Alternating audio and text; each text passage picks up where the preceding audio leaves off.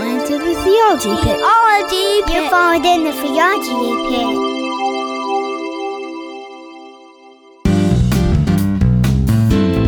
Hey everyone, welcome back to the Theology Pit. This is Theology out of Pittsburgh, and not to be confused with the bottomless pit, because you know what we say, when you fall into a bottomless pit, you die of dehydration. I'm, of course, your friendly neighborhood host, Samson Kovach, and we are here in part 21 in our series on the Bible.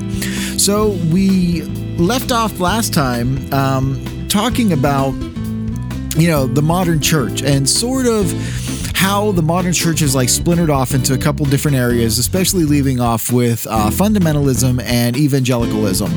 And I don't mean to make one sound better than the other, because fundamentals are extremely important. They are fundamentalists, are looking to preserve what we've always had, what's always been there.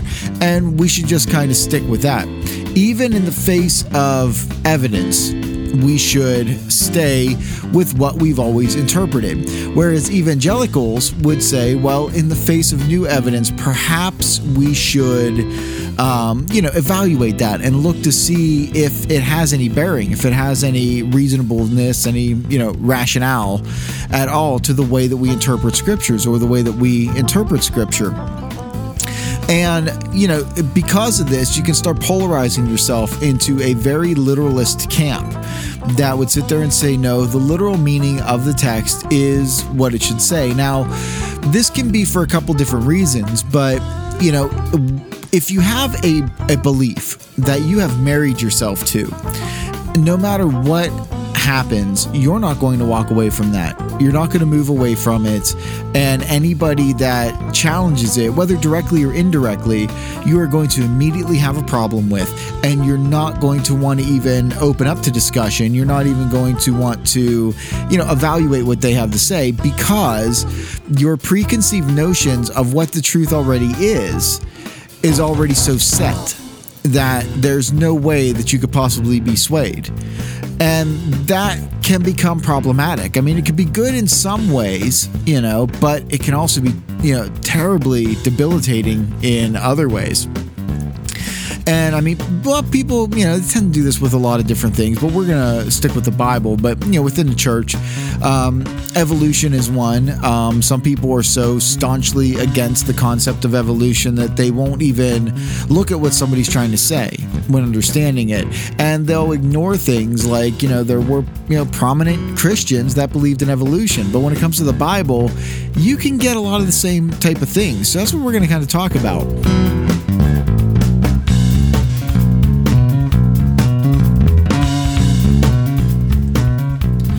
All right, so whenever we discuss the Bible and whenever we discuss interpretation, with the fundamentalist understanding of interpretation, one of the things that was very prominent at this time period was something called the Scofield Study Bible. Now, the Scofield Study Bible, and remember we talked about different Bibles coming from different denominations or different approaches, like the New English Translation, the Net Bible, is evangelical in nature. It's a translator's Bible. It's an evangelical approach to translating the Bible and what we thought was important, which is why there are so many notes in it, where the Scofield Study Bible is very dispensational in its approach. And dispensationalism is that the history in the Bible, well, from the Bible, from, Genesis, the Adam and Eve understanding, the other Adam and Eve story on through, there are 7 different dispensations or 7 different time periods in which God works, and is sort of working in different ways, or approaching mankind in different ways because of that.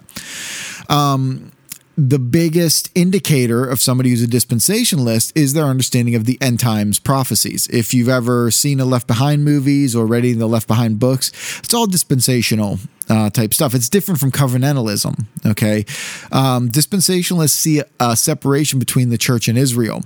And this study Bible was very prominent in this early 19th century, late 1800s, early 1900s. So, early 20th century, late 19th century. And it was also this idea was also propagated by D.L. Moody. And, Moody went around and you had Moody Publishing and stuff. And he went around, preaching and proselytizing. And they were able to get a lot of literature to poorer churches, study guides, study materials, that sort of thing about the Bible, but it had a specific bent to it. And that was the dispensational bent, especially with a futurist eschatology. And eschatology is the study of the study of the end times. And it had this pre-wrath, pre-tribulational rapture understanding that 7 years before Christ returns, that the church is going to be caught up in the air. I mean, there's a lot of stuff that goes into it. Maybe we'll do a theology pit on eschatology sometime. But all that to say that this time period of biblical interpretation is it's stuck in this time point because that's when it got a strong foothold with people. It got a traditionalist understanding, meaning that they're holding on to the tradition of it, and any interpretation of the Bible outside of that particular understanding, they would immediately say is wrong. Okay. And this becomes the issue because they don't want to look at any new information, or they don't want to look at any information that would possibly shift their worldview in understanding how to interpret scripture, especially when it comes to end time prophecies. Now, if you would ask them about, that particular concept, the eschatology, that particular end time scenario, they would just say, well, it's just in the Bible. That's what the Bible says. Because every time they read the Bible, see, that's what they've been taught. That's what they've been told. That's how they were brought up. That's what they read. Okay. 9 times out of 10, that's what they read. If you said to them, why is it that, nobody else has really, you really have to go searching and reading into early church fathers and, other Christians that came before to find, this different understanding. I think it was in I want to say 1830s or 1870s that this understanding came about. And the biggest reason why, and I think it may have been, 1830s. I'm wanting to guess, because of the conquest of Napoleon Bonaparte.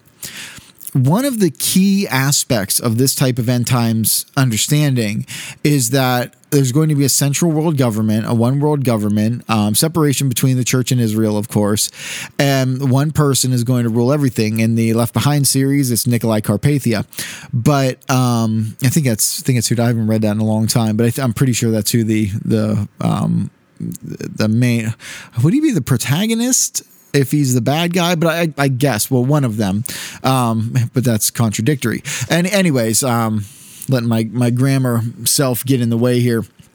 Anyways, my point is that nobody sat there interpreting the Bible, especially the end times, as literal, because it just seemed unfathomable that one person could control the entire world. But when Napoleon Bonaparte pretty much did it, and I think it was his nephew after him that controlled everything politically, people started reinterpreting their Bibles. They started reading their Bibles going, you know what? It just might be possible. Maybe we have a different way of understanding that we should be understanding this. Now, the way that they were understanding it would either be in a what's called a preterist understanding, meaning a past, a partial preterist understanding, which means part of it has happened. So the difference is, like, the preterist would say everything's happened, Christ's return, we're in 1,000-year millennium right now, waiting for the great white throne judgment and his full return. Even some preterists would say he hasn't returned yet. We're in a millennial period that is just in between, and of course millennial meaning 1,000 years, but it's just a figure of speech of a long period, not an exact time. But they would say that the majority of it happened. Destruction of the temple in 70 AD, the persecutions of Nero, they would say that that's all taken place, and that's how we understand the book of Revelation. And there's strengths and weaknesses to that. I don't want to go off too much on this because we have a lot to get get towards. But then later on with the Diocletian persecutions and, all of those different things that happened, people started interpreting it in a historicist viewpoint, okay, saying, no, this is the way things happen throughout all of history, okay? Martin Luther was one at the time who held to more of a historicist viewpoint. He saw the Pope as the Antichrist. Whenever you read, and I think it's Revelation 13 about the Antichrist, he would be saying, yes, look, the Pope is the Antichrist, and this is what we're dealing with. And then you would have a spiritualist view, and this would be much more allegorical. And then, of course, you have the literal view. So, all that to say that things in history that have changed our worldview or changed our ideas or our thinking also taint us whenever we go to interpret scripture. And we need to recognize that. When I mentioned Jack Van Impe, podcast previous about newspaper eschatology, reading the newspaper and lining up with the Bible. Recognize if you're doing this. I mean, kind of question yourself on why do I believe this particular thing? Is it because of, properly interpreting the Bible, or is it because it's always what I've been taught, or, do I see that because I'm looking around at the events around me? Now, I'm not saying that any of these are right or any of these are wrong. I'm just saying, it's a very good idea for us to recognize exactly what our presuppositions are before we go into it, and understanding scripture and understanding passages. And that's why it's important to hold this, historical, grammatical, literary hermeneutic, because it kind of takes you out of the equation. And it kind of pushes it towards, them at the time, the original audience and the original writers. So, there's a couple issues when you're approaching the Bible here that you need to kind of watch out for. Now, we've gone over the study so that we know what it is. And at first, the first 10 weeks or more, I really spent a lot of time looking at the Bible as a book of man. If it was just written by man, is it reliable just from a man aspect? From a totally Christian aspect of it, the doctrine of preservation and all that stuff, it's very easy for us to say, of course we can trust it. It's the Word of God. The Word of God never changes, just like God never changes, because it's His Word and God protected it. And what we have now, you just have to believe and have faith that that is what God intended, and it's good. But I wanted to go a different route with it, so I went from more the man side of it. Now, the difference between the two, and you really shouldn't take sides on this. You should understand that it's a book of man and a book of God, just as you understand that, Jesus is truly man and truly God, okay? Is that when inspiration of the Bible is strongly believed, that, it basically almost short of saying a copy of it fell from heaven and we've just made copies since then. Okay, it's just short of that this is fully inspired.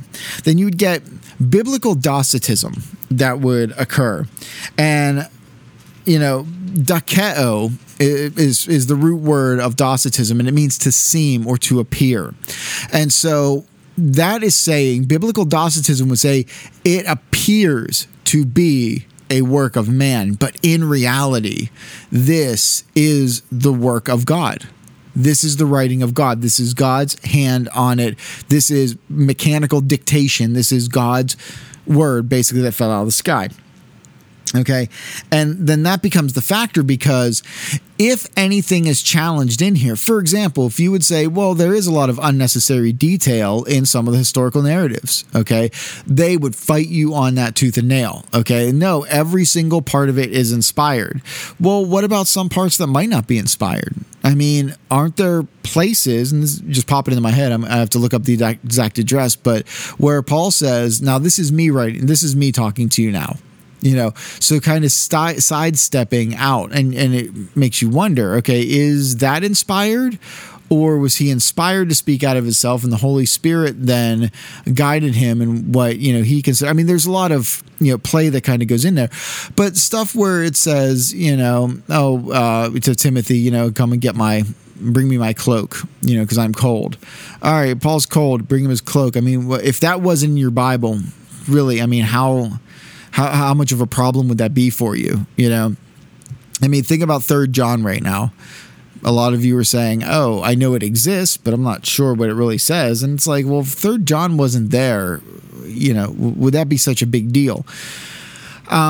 Somebody that is a biblical Docetist, or we'll just say that would be somebody that would freak out with anything like that. And if we actually found a real copy, or a copy of the real 1 Corinthians, they would be staunchly against putting it in the Bible. They wouldn't even consider it. Now, the flip side of that. Okay, and because of this, you can get something called, bibliodolatry, where, people are worshiping the Bible rather than the God of the Bible. But the flip side of that is where inspiration is completely downplayed. Okay, and then you are just saying that it really is a book of man, but it's there to teach us these things about God, and you will not use proper exegesis in understanding, because there would be really no principles and there really would be no application that would be standard from it. It would all come down to, well, that was just, Matthew's opinion on that thing, or that was just Peter's opinion on that subject, or that, it would be sort of like how in America we look at the Supreme Court, or how we should look at the Supreme Court, in saying that, the Supreme Court does not make laws, it renders opinions on the law. It's the Supreme Court of the land that renders an opinion and says whether or not this law should be, overturned or upheld. Okay. And then technically, I think that it should go back. I don't think that they're not in the job of writing laws. So that's the point. They would look at this as sort of like the Supreme Court aspect of it, that the Bible renders an opinion. Okay. But that opinion could be, rejected or accepted. So the only consistently reliable hermeneutic, which is art and science of biblical interpretation, the only, reliable way to interpret the Bible that takes the text at face value, the almost literal meaning of what it's saying, looking at the authorial intent, is in the historical and grammatical context. Okay. Understanding who wrote it, what kind of literature it is, who they're writing to, what's the point of them writing to these, whoever the audience is, what the audience is supposed to get out of it, and how they are supposed to apply it to their lives. Okay, if you're able to do that, then you are well on your way to properly interpreting the Bible.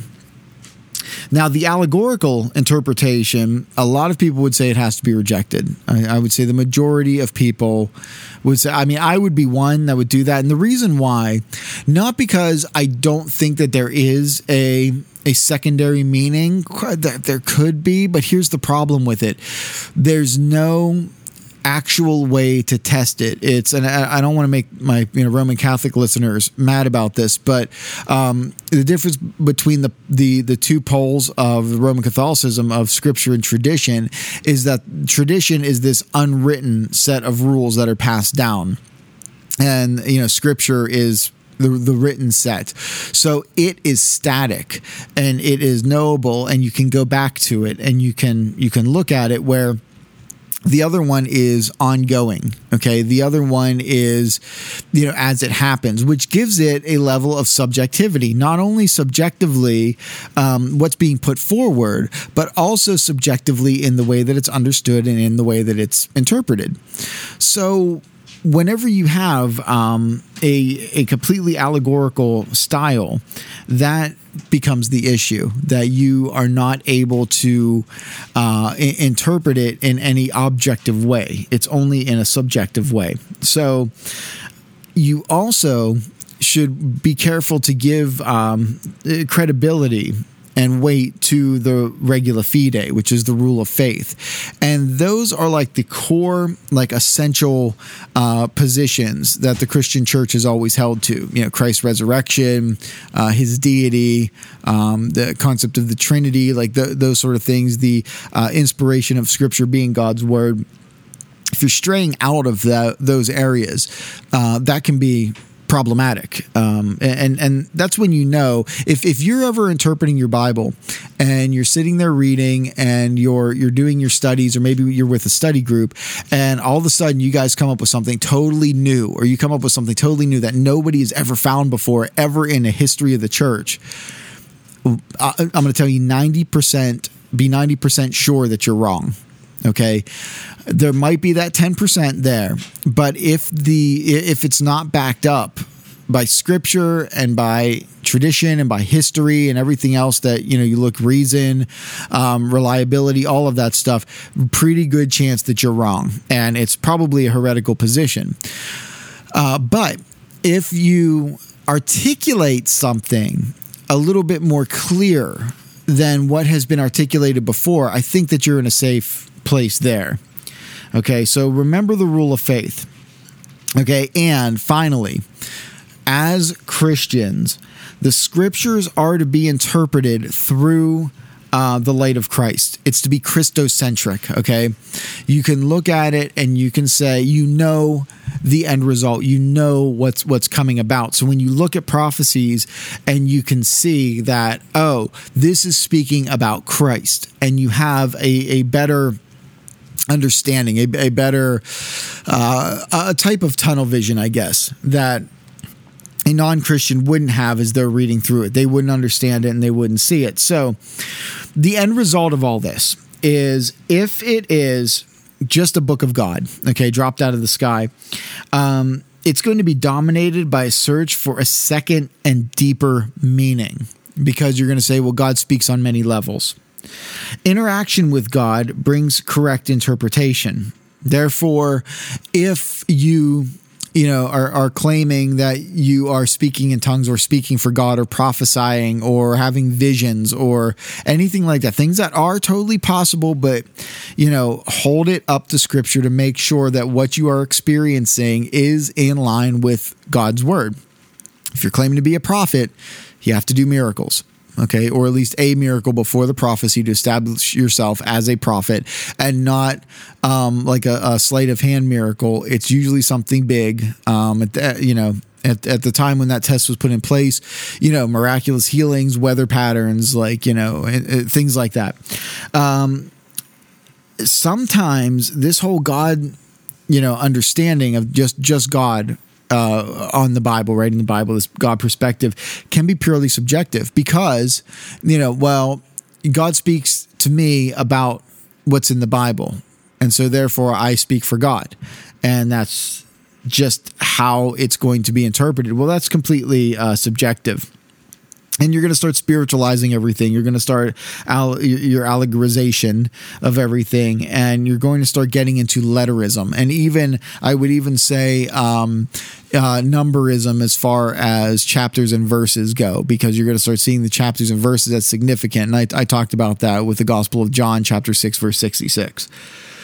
If you look at it as just man-centered, you're going to have another problem, because you find no other meaning than the historical. That's just going to be it. Oh, okay, that was nice. It just tells you what happened. But, the interaction with the text brings correct interpretation, but it's purely objective, historical, and you're going to get into higher criticism. For example, you're not going to pull things over like, Paul saying that, a woman's head should be covered.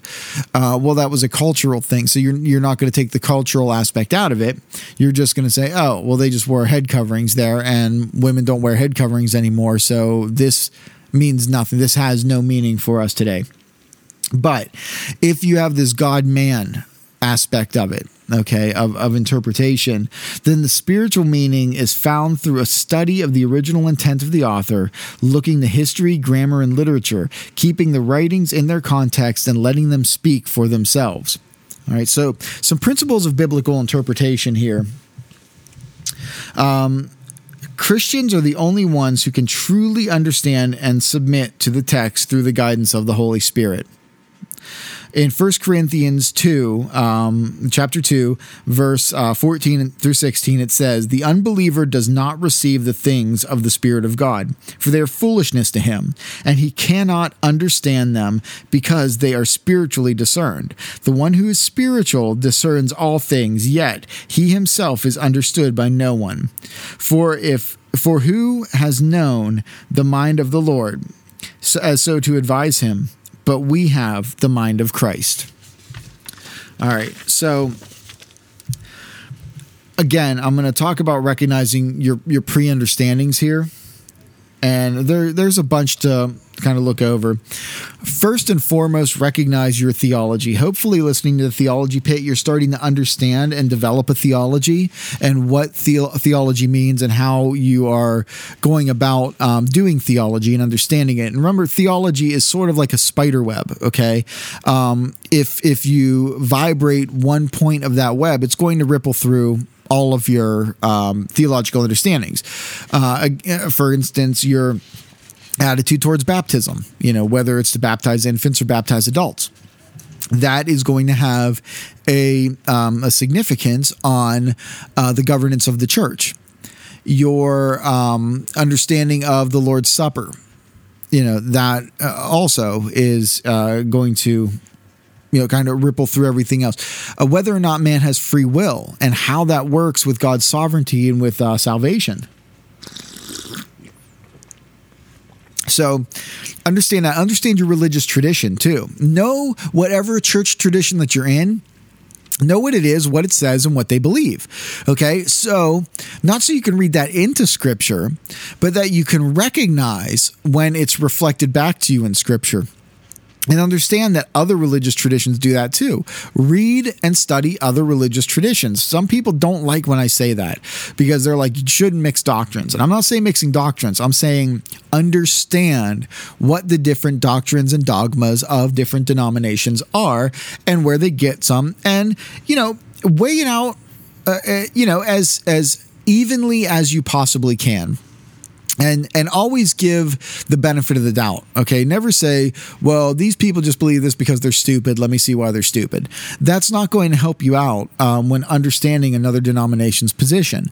If you listen through the Salvation series I did, I went through a lot of different traditions and, doing my best to defend all of them because they were all very, very reasonable from their perspective. So you have to kind of understand that and know your tradition.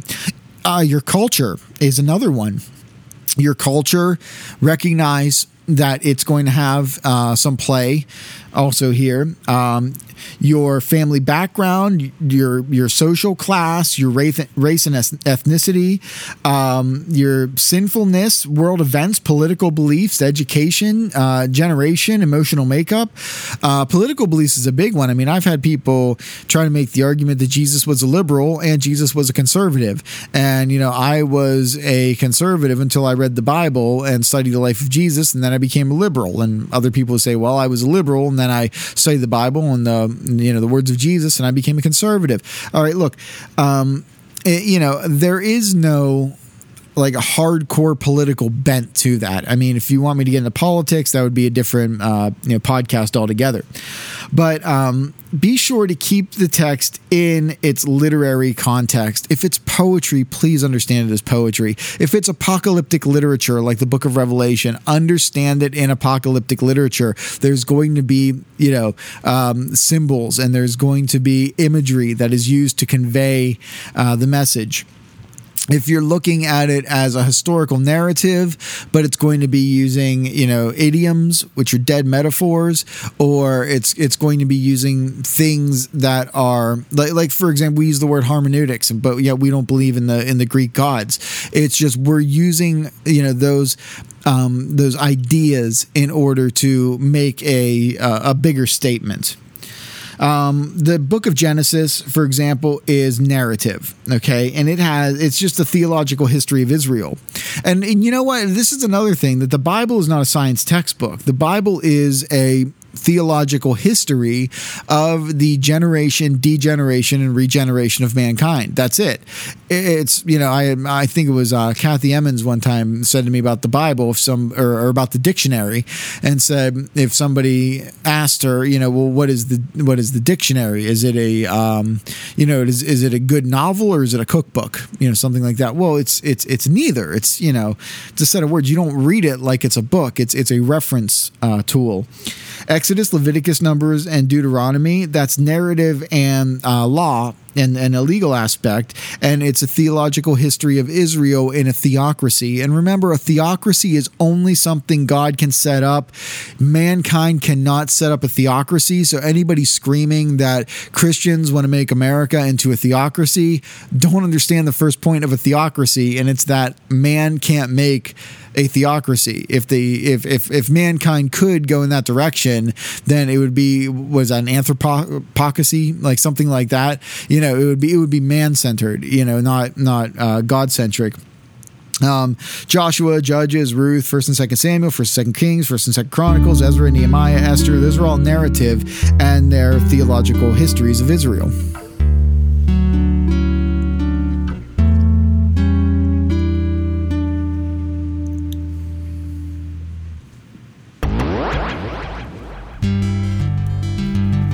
Everyone, thanks for listening to The Theology Pit. Do us a favor and check out our website at samsonstick.com. Tell us what you like or what you don't like and consider making a donation. Just send $1 to show your appreciation. It's more than just money. To us, it's an encouragement. samsonstick.com. Thanks again. Now back to the show. Okay, when you're going through Psalms, you know that Psalms are poetry. Okay, they're poetry and they're songs. They can be musical numbers also. They have a certain flow to them. Job, Proverbs, Ecclesiastes, Song of Solomon, that's your wisdom literature. Then you have your prophecy stuff, okay? And the poetry is an emotional praises to God. Wisdom is just wise living, how to, conduct your affairs. It's advice. It's an advice column in a way. The prophecy aspect was all to call Israel to repentance by saying, if you don't do these things, here's what's going to happen. Or if you do these things, here's what's going to happen. Matthew, Mark, Luke, John, and Acts. These are all historical narratives, okay? Some scholars have said that the book of John, it looks like, what a stereotypical biography would be like for Jesus from a Jewish perspective at that time. Because of its bookends. You have in the beginning, of a biography, you're telling people about who they're going to be reading about. And at the end, you have the conclusion of, people coming to understanding of who this person was. Everything in the middle is just to support the beginning and the end. So if you remember in the beginning of John's gospel, you have in the beginning was the Word, and the Word was with God, and the Word was God. And the first chapter is going through showing how Jesus Christ is the Logos. Jesus Christ is God. He is the same as God, that you worship of the Old Testament. It's kind of hard for us to imagine, talking about Jesus in absence of the New Testament, but this is what, John's gospel is doing in a way. It's pointing out. And then towards the end with Thomas, my Lord and my God. All the other books in the New Testament, from Romans to Jude, those are epistles. They're didactic in nature, which means teaching in nature. They're pastoral letters written to explain theological teachings for the church. That's what they're for. So if you really want to understand, what Christianity means, that big bulk of work, that a lot of it is the body of Paul's writings, the Pauline corpus, is what you'd be studying and reading. And of course, Revelation is apocalyptic, and that's a message of hope for the church that, hey, stuff may be bad and stuff's going to be bad, but in the end, we win, is pretty much what happens, or rather, Christ wins. So keep the text in its intentional context with the authorial intent. And I would say that, while you're keeping it in its grammatical text also, you can kind of either work out and then bring it in for an understanding. When you're reading something, understanding what testament it's in, what book it's in, what the pericope, and that is the unit of thought. The unit of thought might be one verse, it might be 2 verses, it might be a paragraph, it might be a chapter, it might be the whole book. Okay, but what is the unit of thought, the measure of thought, the logic within it? From one point to another. It's not, switching gears. Then, understanding the paragraphs themselves, why what they're trying to say, the sentences, and then finally the words that are used. Now, some of the historical issues to consider whenever you're doing this stuff is, okay, the author, understand who wrote it, the date when it was written, the audience who it was written to, and the circumstances or purposes, what was going on at the time and why was it written. Now, you may think that I'm repeating myself a lot, and I really am, because I want to nail this home for you so you can walk away from this and you can start studying your Bible with kind of all this stuff in hand. You're not just picking it up and assuming that it's all you're written in the same way, that there are different styles within it. So just like you examine yourself in, the things that are influencing you, also think about the author and what's influencing them, or the people that they're writing to and what's influencing them, whether it's political, geographic, economic, legal, social, dietary, clothing, philosophical culture, whether it's religious or not, between Judaism and Christianity. So keep the text in its stylistic context. John is a very simple writing style, extreme use of esoteric concepts. You're going to see light and dark words in there, love, hate, a lot of extremes. Paul is very logical and passionate, and he writes in a very excited style. Okay, James is pastoral and sarcastic. David is very passionate and emotional. Luke is detailed and historical. Remember, he was going out to write down an orderly account. It says that right in the beginning of his gospel. And then keep the text in context of the revelation. There's progressive revelation. So, Abraham knew more than Adam did. Moses knew more than Abraham. David knew more than Moses. Isaiah knew more than David, Moses, Adam, and Abraham. Matthew knew more than all of them. Paul knew more than anybody else. He had all that history to work up to, and John, possibly being the latest, probably was had the benefit of all of this understanding before him. So whenever he's writing, you look at his gospel and how forceful he is with showing that Jesus is God. Even the atheist, agnostic, whatever he wants to call himself, Bart Ehrman, who's a textual critic, a New Testament scholar, even said that whoever wrote the Gospel of John certainly does think that Jesus Christ is God.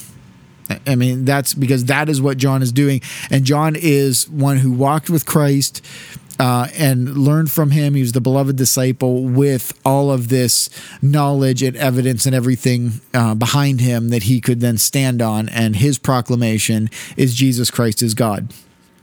So let's talk about some fallacies that can happen, because these are ones that, I've done in the past, everyone's done in the past. And, when you're in any type of Bible study, you may hear them come up.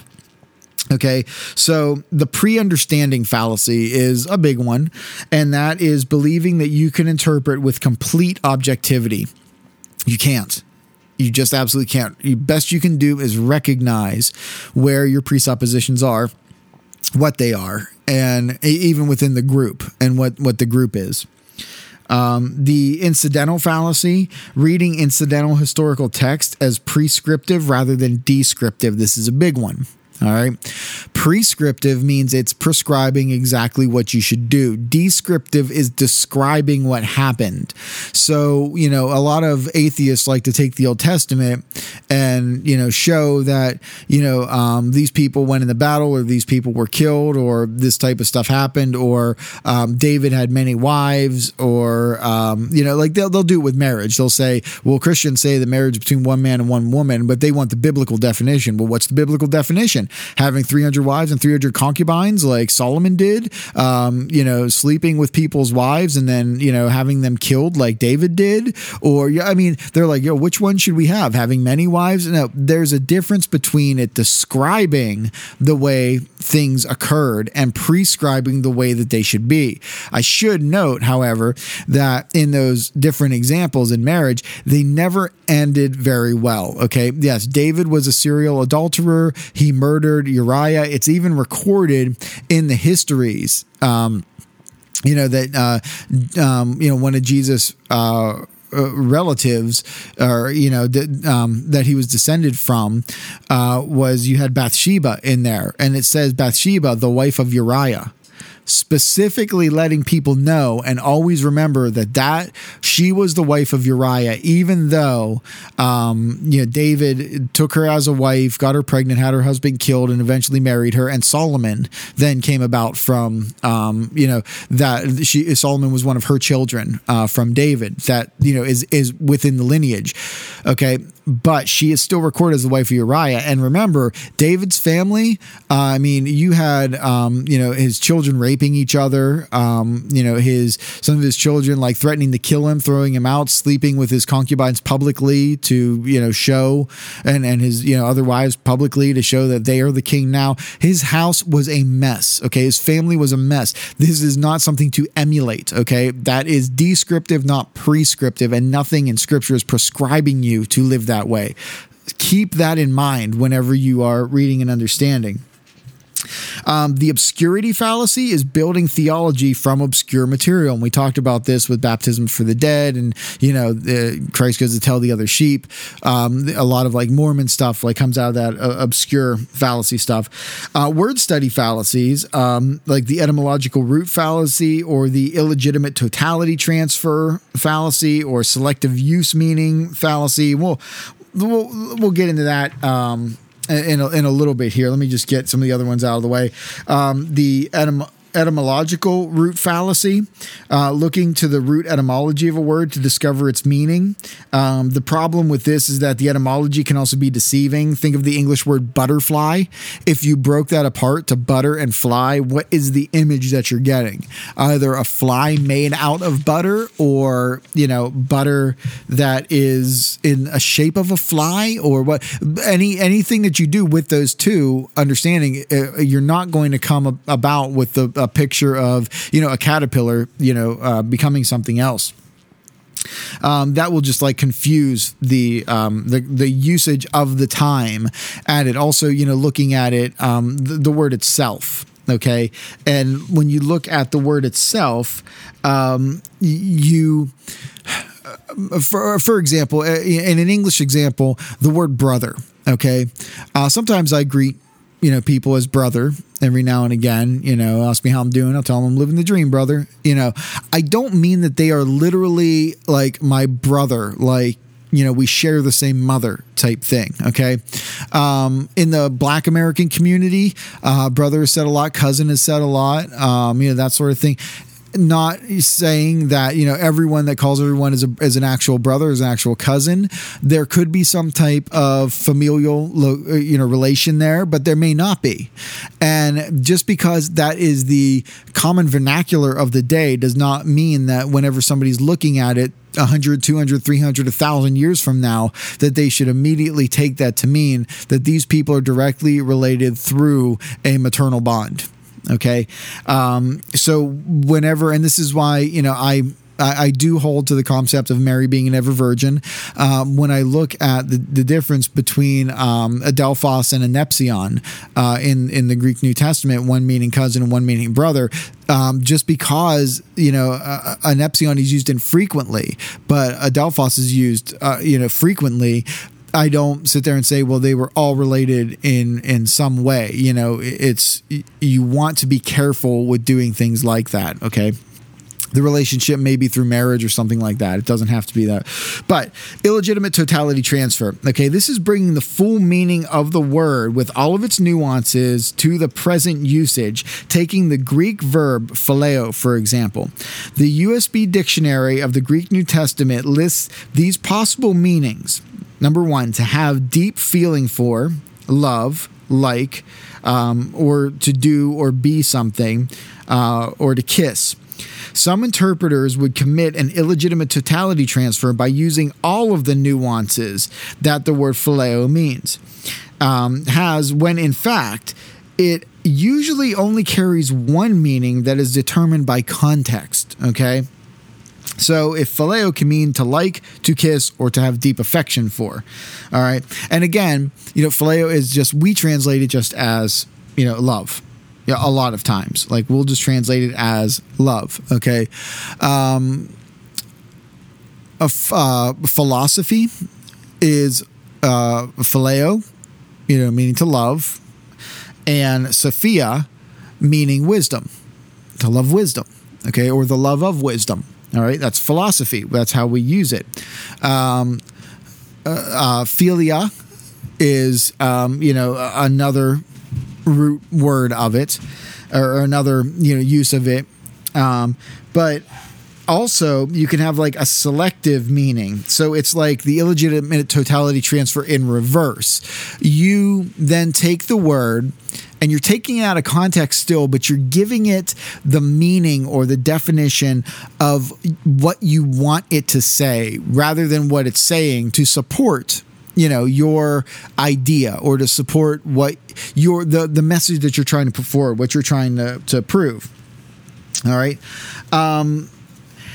The eisegetical fallacy is reading theology into the text. Okay. That is like, taking the concept of a Calvinistic understanding of predestination and then reading that into the text where it may not be saying that. And I've come across that many, many times being part of a Presbyterian church.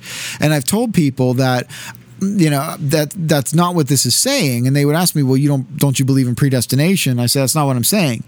I'm saying that you're in the right church, you're in the wrong pew.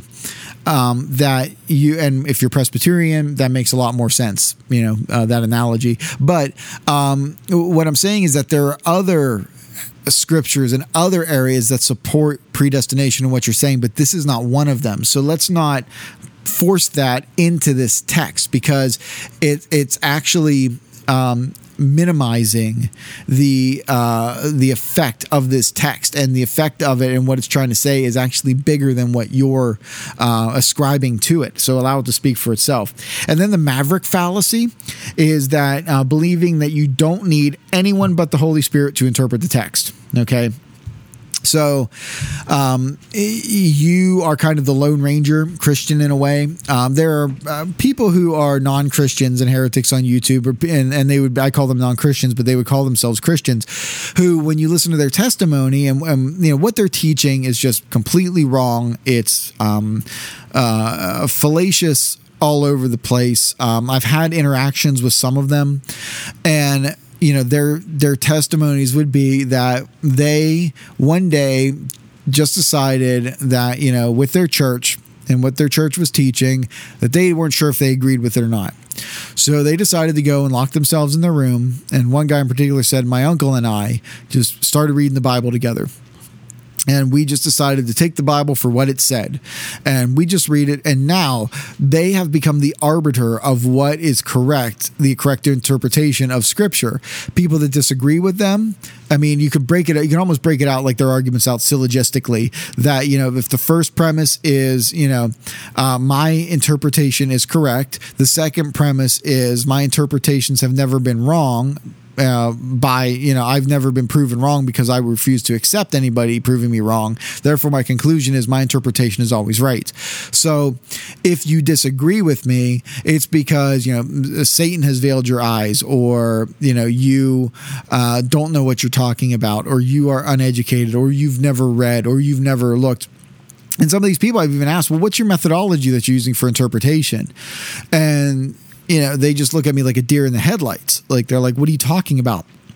I just sat down and read it. It is plain. It is clear. You can understand it. Again, the fallacy from, I think, last week that we talked about with the perspicuity of Scripture, that it's clear enough so they understand, well, anybody can read it because it's the Word of God. And, God wrote it so that everybody can clearly understand it. And if people would just read it, it just says what it is. And that is it. And they ignore, everything else. So, a funny,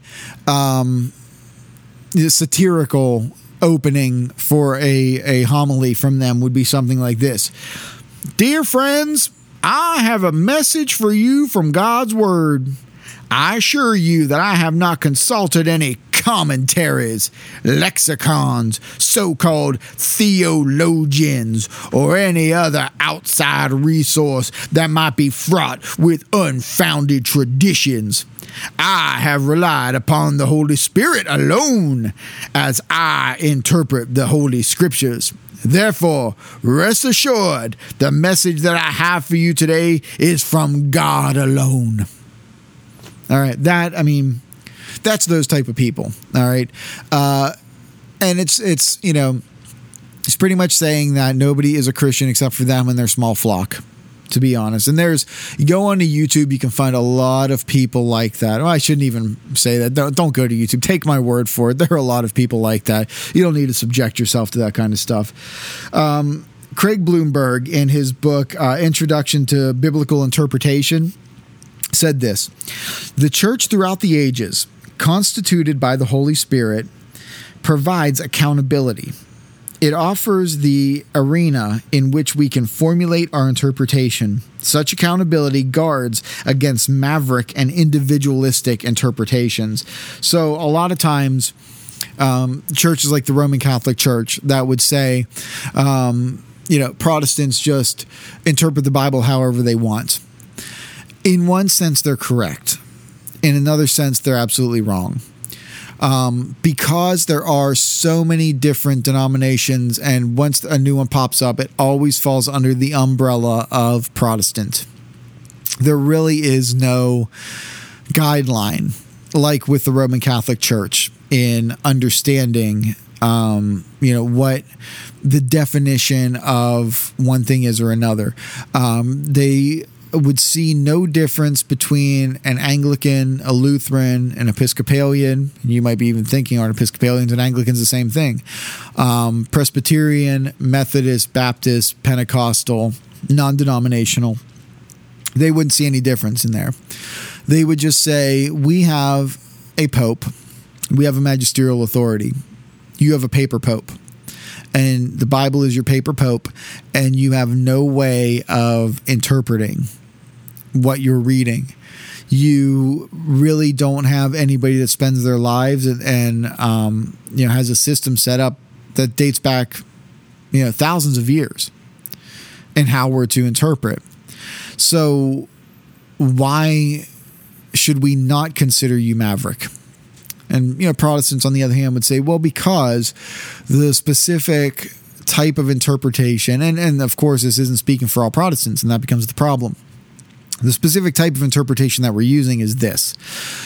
And if you don't know, what method of interpretation you're using, this is a good time to find out. This is I'm glad that you've gone through this study. I mean, you guys have learned so much about interpreting the Bible just going through this study, that you should be able to do that now. You can go ask your pastor whenever he's, getting ready for his sermon, whenever he's writing his sermon out for the week. If he writes a sermon out for the week, some pastors don't do that. It depends on the church. But ask him, what, hermeneutical method did you use?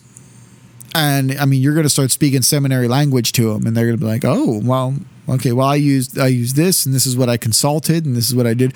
A lot of times, good pastors will be able to show you, where they're getting their information from and all of their notes and how they're, compiling what they've learned. Very rarely do you get pastors, and I have been in these churches where you've had pastors say, I stand up there and I open my mouth, and unless the Holy Spirit moves me, I don't know what I'm preaching on, and I won't say anything. If the Holy Spirit doesn't move me, I'll just stand there with my mouth open. Zero,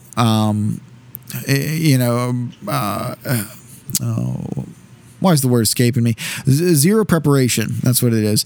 Beforehand, as though somehow that studying and preparing is, squelching the power of the Holy Spirit, as though God, the Holy Spirit, cannot work through your studies and your preparation time, So what I'm going to do, because this is pretty much the end of it. And so as like a wrap-up show for next week, I am going to do a sort of a Bible study. It's going to be like this 1-hour Bible study in a way, but I'm not just going to be doing a Bible study presentation Bible study, which you're all probably used to. Someone's done the work and they're explaining to you that and taking you through passages. What I'm going to do is I'm going to try and spend the first 30 minutes of it telling you how I've compiled what I want to talk about and where it comes from and what I'm putting together. Okay, so I want to kind of walk you through the process of how to actually put together a Bible study, or how to actually come to understand a certain precept in Scripture. And I'm going to be talking through that, entire process that I'm doing. And it's going to be on the doctrine of justification. I kind of wanted this to dovetail into the ending of the salvation series I did, because it's something that I wanted to do at the end of the salvation series, but I didn't know exactly how to formulate it, exactly how to put it in place, because I'm going to be using so many things that I really didn't talk about methodologically that I was able to go over in these last 20 weeks. So this next one is going to be an example of how I'm going about understanding the doctrine of justification from the perspective that I've laid out in the salvation series. And that is this, that the doctrine of justification is forensic, which means that God spoke and declared you righteous, and therefore you are. Okay, that justification does two things. Number one, it declares you to be righteous, and number two, it's the forgiveness of sins. Okay, and I want to show how not only Christ fulfills that, but also where in Scripture, in the New Testament and some of the Old Testament, where we're actually seeing this take place, and the evidence that we have, for this sort of thing. And this is going to also revolve around the faithfulness of Christ and where I'm getting that from. If you've heard me say that before, that we are saved by the faithfulness of Christ, why I'm using that specific type of wording. So I think that it's going to be a fun study. I've actually recorded this episode a week ahead of time to give me a little more time to put it all together for you. But that will be, episode 22, because I think this is episode 21 that I'm doing right now. Yeah. So, so episode 22, I'm going to be giving you an illustration. So if you ever want to put together a Bible study, this is, the process that I'm going to kind of walk through. So if you don't care about that, then, hey, this series is done for you. This series is complete. I want to thank you for listening to the Theology Pit, for supporting the Theology Pit. If you could do me a favor and, go to iTunes and leave a comment, give a rating to the Theology Pit. That helps me kind of move up in the rankings there, I guess, so more people can find it. Tweet this stuff out, share this stuff with your friends.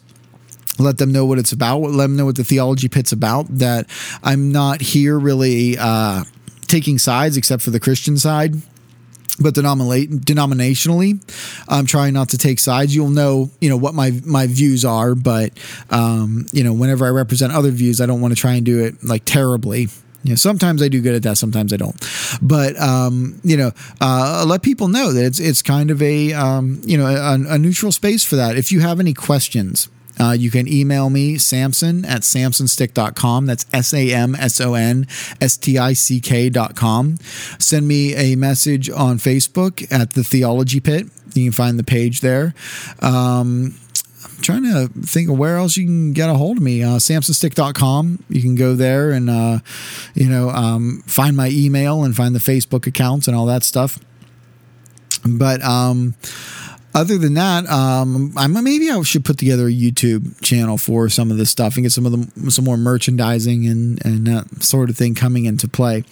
Hey, let me know, maybe what your favorite version of the Bible is, or what your favorite passages are, or, anything like that. Any type of, correspondence or anything, be more than happy to address. And, after next week's episode, the pit's going to go dormant for a while until the next series, starts up, and I'm still trying to figure out exactly where I want to go with it, what topic I want to touch on, because there's a lot of topics. I mean, you have topics on, how we think, epistemology, how we come to know what truth is, especially as Christians, what do we use for that? The doctrine of God, Trinitarianism, there's anthropology, study of man, hamartiology, the study of sin. There's the study of the church, ecclesiology, and the study of the end times, eschatology. There's a lot of different things to go for. So any suggestions you have, I'll take into consideration. Now it's time to close down the pit.